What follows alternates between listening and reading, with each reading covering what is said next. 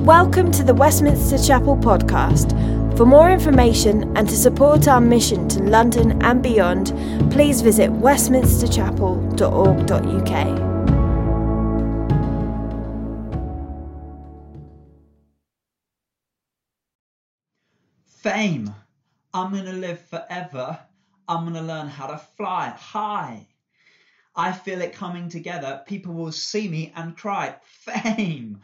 I'm going to make it to heaven, light up the sky with a flame. Fame.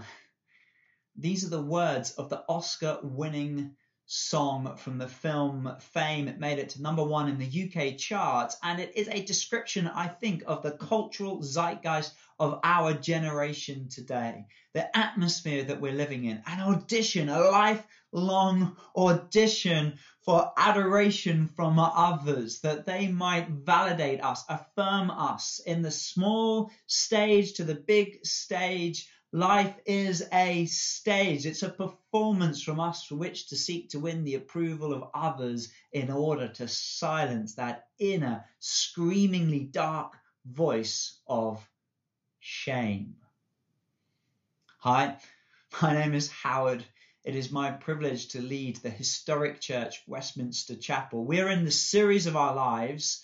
We are taking on the evil giant of shame, and we're fighting against it with the beautiful truths of God's word written to us by the Apostle Paul, this killer of Christians who becomes, through seeing the risen Jesus Christ, the great preacher of the good news about Jesus. He's writing under the inspiration of the Holy Spirit. Beautiful words in this letter called Ephesians to a whole region of churches in the surrounding area around Ephesus. Powerful words from the first century which are so relevant for us today as we seek to deal with the issue of shame in our own lives. There's hope. There's so much hope in the truth of God's word.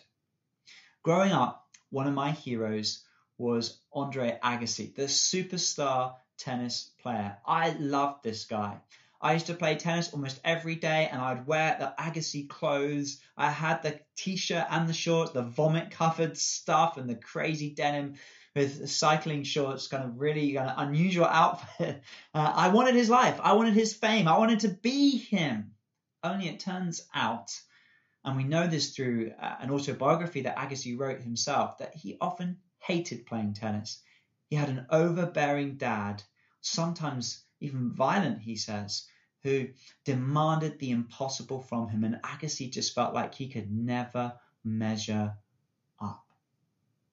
An example of this would be when Agassi finally wins Wimbledon, this great, perhaps considered to be the highest prize win in tennis. He's won. He calls his father to celebrate, to rejoice in this victory. And what are the dad's first words to Agassi?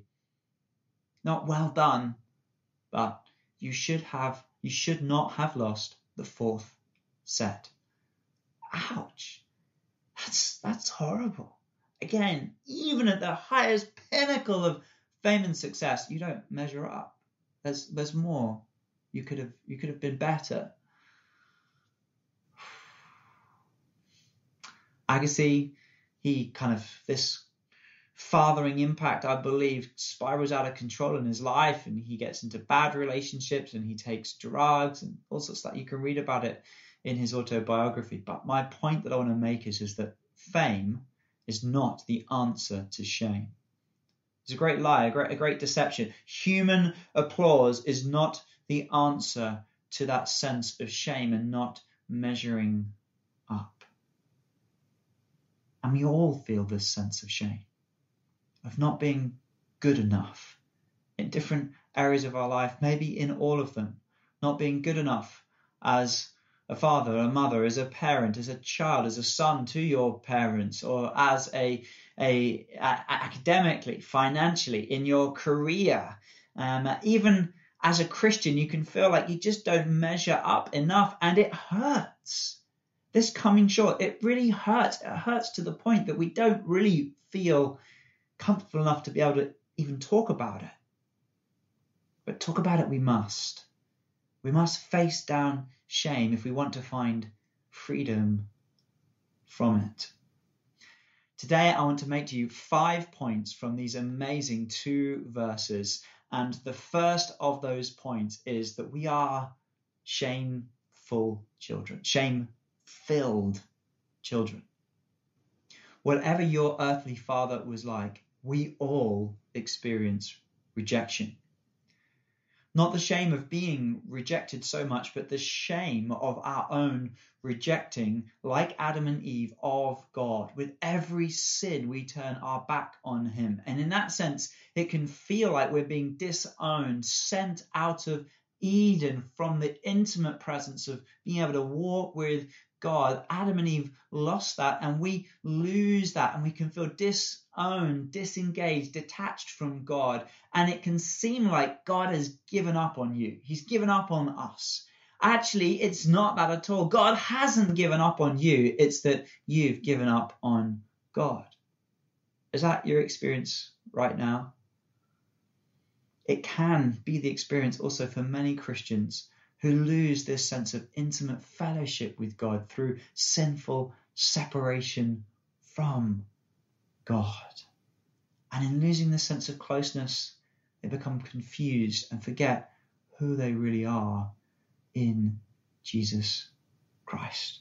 But God reaches out to rejected, shame-filled kids and invites you into a relationship with him that will clothe and cover your shame. The method is choosing. It's choosing. He chose us in him before the foundation of the world. That's the method. The purpose for adoption, predestined for adoption as sons. And this leads into the next point, predestined children. He predestined us, Paul says. That's a big word. Before the foundation of the world, destined is determined in his good, pleasing, and perfect will to do this. It cannot be thwarted. It cannot be stopped. It cannot be undone. No opposition against it can ever be successful. This is God's destining. Wow, that I think is good news. But some think predestination is bad news, because that means that God doesn't predestine to save everyone, doesn't plan to save everybody. But if he did that, you'd have to override the wills of those who choose to resist his loving advances. And if he was that kind of mind control type of God, then he'd be little more than an Adolf Hitler, a horrible divine despot, dictator, which is not God at all. There's another objection people will voice here, and they'll say, well, Ben, if everything's predetermined and predestined, what's the point of prayer or of sharing the good news about Jesus with others, telling others about him? Well, if God isn't in absolute control, that means it rests on us, and that the slightest slip up in your evangelism means that you are completely responsible for someone's eternal destination. Ouch.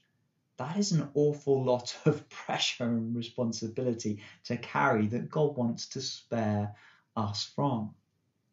There's another thing here, though, is that we would miss out in the fellowship of sharing in our Father's work and knowing him and enjoying him through that. If it was all on God and there's no point in us doing it, then we wouldn't need to do it with him. And that would be really sad. See, because as a dad, I love doing work projects with my kids. Sometimes they're DIY projects, sometimes it's a craft thing. Right now, we're putting the finishing touches to our homemade Tracy Thunderbirds, Tracy Island. Here's an image of it, of what it looks like. Would it be less messy? Would it be less challenging? Would it be quicker for me to do that project on my own? Oh, you bet it would. But would it be as much fun? No way. I love doing projects like this with my kids, and I think they enjoy it too. How much more so with God? How much more delight is there? Corporate shared delight in partnering with him. God actually uses this doctrine of predestination to encourage the Apostle Paul not to give up. It's good news to him when he feels weary, maybe burnt out, tired. He's doing ministry in a very difficult context, the sex-saturated city of Corinth. And God says to him, I have many people in this city. Don't give up, Paul. I have predestined many people all around you. They will say yes to the gospel. Wow. That's encouragement, Westminster Chapel. God has predestined people all around you, even in your family, who will say yes to the gospel when you preach it in word and in deed. This is a bit mysterious though, isn't it? I mean, have I really understood all of this? No. This is another moment to stop and just say that God is above us. He's transcendent. Yes, he condescends to meet us where we're at in Christ. But his infinite mind is hard for us to wrestle and grapple with. So what seems like an apparent contradiction in terms of human logic, that God is absolutely in control and predestining, yet he allows for free will. And these both are true at the same time, yet they're only reconciled in God. And it speaks to the very nature of the mystery of God, his otherness. It shows us that the Christian faith isn't a man-made invention. We could not have made it up. If we were making up the Christian faith, we would have made it far more simplistic. Inevitably, we would have made it a merit-based, conditional system, that you've got to do something to get this salvation, that you've got to earn it, because that's how we human beings think and operate. But God has made it unconditional. What do I mean by this? That there are no conditions of you being a good person, doing a certain number of good deeds to be adopted. You don't have to perform for your adoption to win the approval of your adopted parents, that they might choose you because you seem to be a nice kid to look after. There's none of that there. It's not about your intellect and your ability like that. Hey, you weren't just dense, you were brain dead before the formation of the world. You didn't really exist in the sense that we exist now. And so you couldn't. It doesn't depend on you at all. It's all on God, which means if you stuff up, you don't lose it. You can't. This is God's deliberate decision. It's not some kind of whimsical moment where he's decided, just at a drop of the hat, I can't have my own kids, so I'm going to adopt instead. No, before the foundation of the world, God predestined. This is God's deliberate intention and plan all along. It means that you are not unwanted. It means that there is a God of awesome goodness that's going forth, and he wants to enrapture you and bring you into his goodness, that you would trust him and let him adopt you into his family, which leads to the third point, adopted sons. Yes, I have changed the language deliberately here from children to sons. It's not sexist, don't misunderstand. Men have to get used to being called the bride of Christ. Women have to get used to being called sons. Why? Because that's theologically significant. The sons, the eldest son inherited everything. And that's a key point that Paul is seeking to make here. He's importing this theological term, adoption, from the Greco-Roman world in order to help us understand the heights of our salvation. If you like, we have been climbing up and up and up and up in this chapter of Ephesians to the great heights. Now we've reached this phenomenal height of adoption.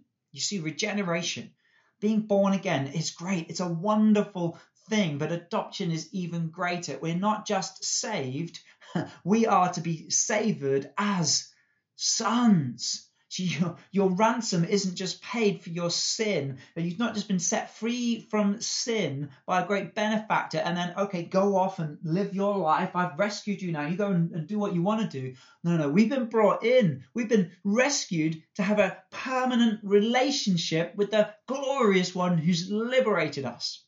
You're not just made a son, you're also given the position of being a son. All the legal rights, the rank, the privileges, all the benefits of this glorious position of sonship. I think there's a great picture of this in the 1959 blockbuster film. I love this original film, Ben-Hur. Judah Ben-Hur, by this point in the film, is now a slave. And he is just about being, or his adoption is being formalized by Quintus Arrius. The formalities of adoption have been completed, Quintus, this wealthy warship commander, says. You are now the legal bearer of my name and heir to my property. And he gives Judah Ben-Hur his ring, very significant, his seal and his authority. See, you are not a spiritual orphan who becomes a slave, if you like. No, you become a son. You're given the right to call upon the name of your Father, the character, the glory of God. You're given privileged access right into his presence. There's an invitation to intimacy that is always available and will always be responded positively to when you move towards him. That's what this name Abba means, to describe the Father God. It's a Hebrew word of endearment, closeness with the Father. Jesus uses this very word in Mark chapter 14 in his hour, his time of desperate need in the Garden of Gethsemane, as he's praying so intensely into his forthcoming death and resurrection. Wow. Adoption, you see, it's not simply some kind of mental truth alone. It's also an emotional experience, a reality. You're a son, a child of God.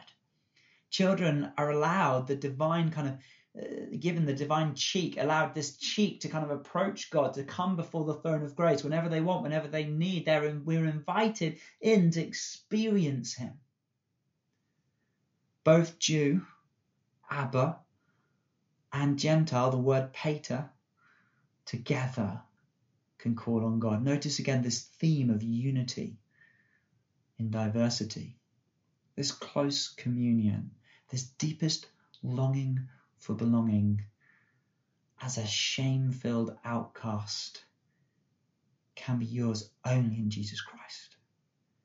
No other religion, no other worldview or philosophy can offer you this relationship of closeness and of reverence to a God who is awesome. See, as an heir, as a son and therefore an heir, you get everything. You get a new glorified body. You get to enjoy that body in a world without sin, and you get to rule even over angels in the new heavens and the new earth. You're given God's divine authority to rule his kingdom for his glory. Wow, that is such unbelievable privilege. But we don't get all of that now. There is a now and a not yet reality to this. You get a down payment of this now in part so that you would be absolutely assured that you will get it all in full then when Jesus comes again. There's a reward, if you like, that's awaiting us, that should help us to live right now, of glory that is coming. Not to lose heart, even when life is difficult and tough. These past couple of weeks, our youngest, my son Isaac, he's 3, has started nursery. It's a school nursery. You wear a school uniform. And after sort of 6 months of COVID, it's very different, and the environment's quite different to go in, and the masks sort of atmosphere with hand washing and stuff like that. And he has not wanted to go to school. He's scared. He's, I think, anxious, worried about it as a whole experience, doesn't want to do that. He's enjoyed being at home and all of that going on. So he gets upset. He cries. He kind of wrestles us through taking to school. You have to sort of drop him off to give him over to the teachers. We've been the last ones in a couple of times, and you're prying him, literally trying to pry him off, and the teacher's sort of pulling him away. It's a horrible experience. On one morning, he actually got away and ran down the street saying, "I'm not going to school." So we had an idea. He loves Thunderbirds. So we've said to him, okay, if you can go to school really well without a fuss for 5 mornings, every morning that you do that, you get 1 point. And if you get 5 of those points, then you can get the number 1 Thunderbird toy. the number one rocket. It's a little kind of small thing. It's not a major thing, but he loves it. And he wants this prize with all his heart. I tell you, the next morning, he was like a different child. He went to school with enthusiasm and with excitement. He was almost jumping up and down outside the door and talking to the teacher that he was going to get the number one. They had no idea what he was talking about, but they were really pleased. And they were sort of shocked as well at this change in behavior. There was a future reward that he knew he was going to get. He was excited about that was coming. It was guaranteed for him as long as he did something simple, very, very straightforward. It didn't require almost anything of him than just doing the normal stuff that every kid would do. It's not a perfect illustration, but I want you to see in it the power of a reward to help us live right now. Let me give you another illustration. Imagine that somebody is due to inherit from their mother a significant amount of money, mostly tied up in the property. It's £300,000, but the mother is no longer very well and she needs to go into care. So they sell the property to pay for the mother's care, and the mother's there in care, and only she lives on year after year, amazingly, wonderfully. And so do the bills at £30,000 a year. The house was £300,000, and they're now into the 10th year, and there's really nothing left. All the inheritance is gone, and it's been squandered, dissipated like that. It's just... And the family in some ways are sort of, wrongly disappointed. Yes, they've got this extra years, but they've lost something of this money. It's all been squandered on care, and she hasn't been able to live well. It just seems so wasteful and disappointing like that. But what if that house actually sold not for £300,000, but with 6 extra zeros after it? What if it sold actually for £30 billion? And so the money spent on care amounts to 0.001%. You might say that was negligible, barely even noticeable, and irrelevant in some senses. Now, this is interesting, Howard. Nice illustration, but what's your point with this? Well, it comes here. In Romans chapter 8, Paul writes to the Roman Christians suffering there about being heirs with Christ, inheritors with Christ. And he immediately follows this with a section on future glory. This is what he writes. He says, I consider that the sufferings of this present time are not worth comparing with the glory that is to be revealed in us. For creation waits with eager longing for the revealing of the sons of God, the children of God in all their glory. Whatever COVID-19 troubles or trials you're going through right now, they're but light and momentary compared to what's coming. I don't mean to downplay them and to say they're not significant. I know people in our church battling with cancer, battling with difficult bosses, battling with their finances, and battling with difficult relationships, all that sort of stuff. I get that, and it is significant now, but you need to know and see it from the perspective of eternity, that there is a day coming when all of that is going to be swallowed up with the zero after zero after zero after zero, greater glory that is coming to you as an adopted child of God, to the point where it's going to seem almost irrelevant, negligible, that suffering, that cost, compared to the glory that is going to be fully yours when Jesus comes again. This is why great preachers like Dr. Martin Lloyd-Jones, they would say that adoption is the highest privilege the gospel affords. Or J.I. Packer, in this brilliant book, Knowing God, he would say, to be right with God the judge is a great thing, but hey, to be loved and cared for by God the Father is a greater. When Judah Ben-Hur is given his adopted father's ring, he says he's going to wear it with gratitude, with affection, and with honor.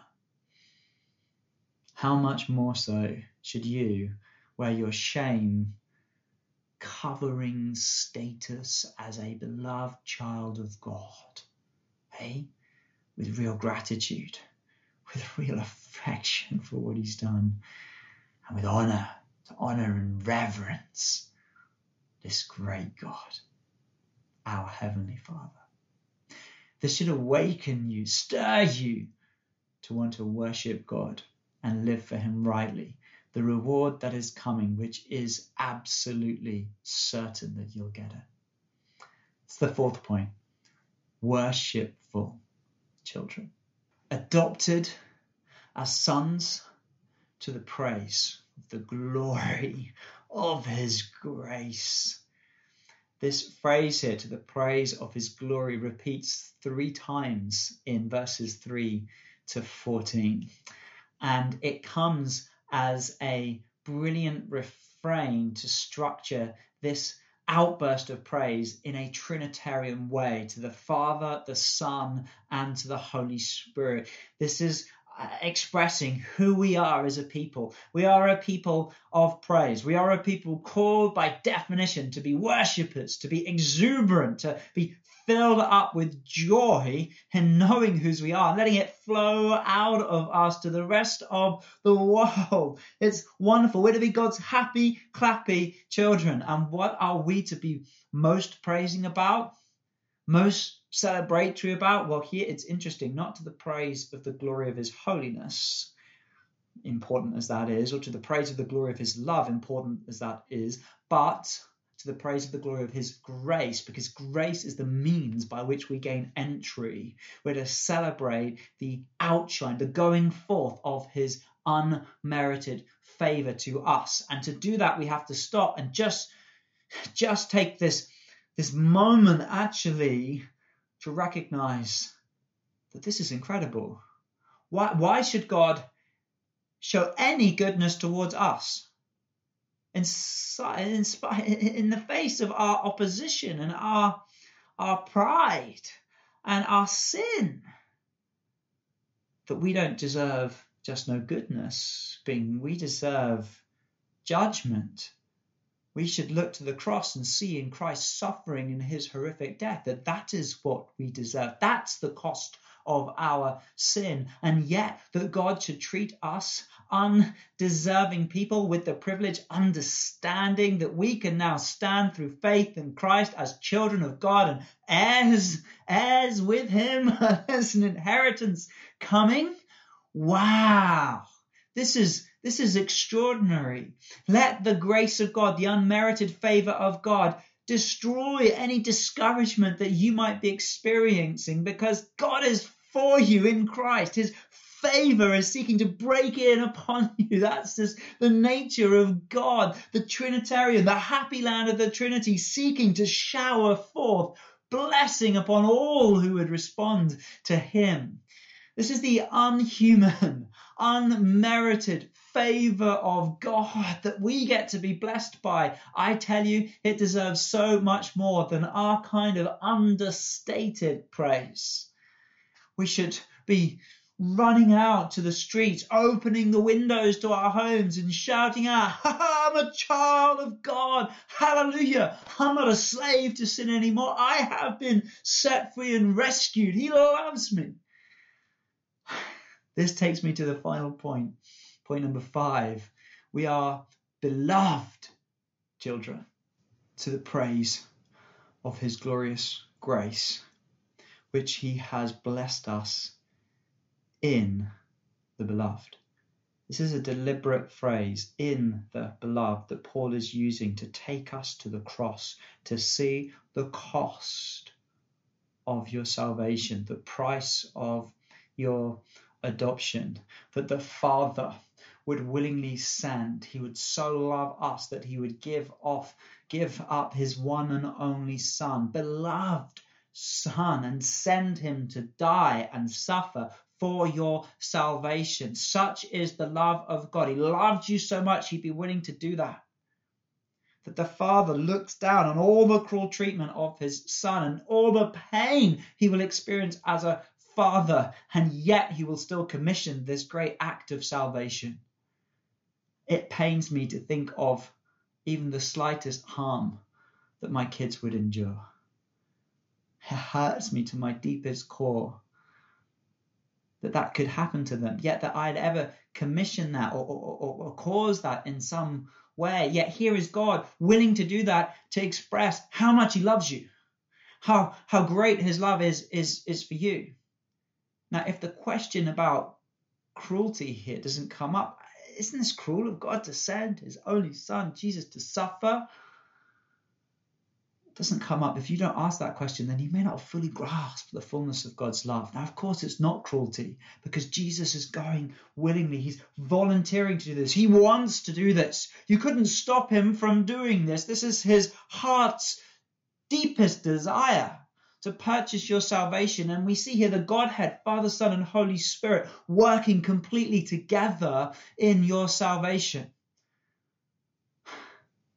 It's the beloved of God dying, taking the penalty for your sins so that you can become beloved of God. This is why the Apostle of Love, John, writes, See what kind of love the Father has lavished on us. Or Paul in Romans chapter 8, he who did not spare his only son, how will he not also give us all things? This is the most extraordinary act of love imaginable in the world that God is seeking to express to you, that you could be a recipient of. Do you have any idea just how loved by God that you are?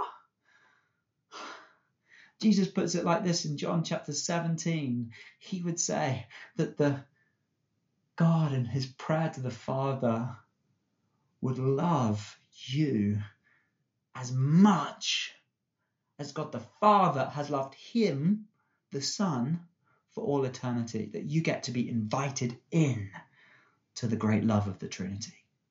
This is how you have been blessed in the beloved, by faith. I know of only one place in the New Testament where this word also occurs. It's in Luke's first century biography, and it's chapter 1, verse 28, and it's translated there, highly favoured, as it speaks of Mary having been chosen to carry and give birth to God's Son, to Jesus. And so similarly, you're blessed through faith. You are blessed to have God through the Holy Spirit take up residence inside you, Christ in you, the hope of glory, to bring to birth the fullness of what it means to be a child of God, the full experience of your adoption in Christ, that you are accepted by the one whom it matters most, that you are not a slave to sin any longer. You are a beloved son, that you're not alone, an outcast, wandering on the outside of everything. You are invited in. God is in you and he is with you, and you're not some weakling without power. You are given divine authority to serve and glorify him. Don't just measure up in Christ. You go way beyond any earthly standards of comparison that make no space available for shame, because God's love is filling your mind and outlook. There may be moments where you act like the prodigal son or his religious elder brother. Now and again you slip, you fall away, but God will never, never, never stop acting like the prodigal father towards you. And the moment you turn back, the moment you come to your senses, the moment that you confess and repent of your sins, he will receive you and he will celebrate with great joy with you as he seeks to pour out the glory of his grace to you. Your adoption is final. It cannot be undone. It's sealed in the blood of God's beloved Son. So let praise resound. You're in God's family now, full of joy, holy ones, telling everyone how your shame has been undone. Let's pray. God of awesome grace, come right now through the person of the Holy Spirit. Release your presence, Lord God, to help us to eradicate all thoughts of shame by filling our minds and our hearts with the glory of who you are, that there be no space for shame to occupy in our lives any longer, as the truths of who we are in you, by faith in you, destroy them and slay them. Help us to experience and understand the fullness of our privileged position as sons of God. Amen.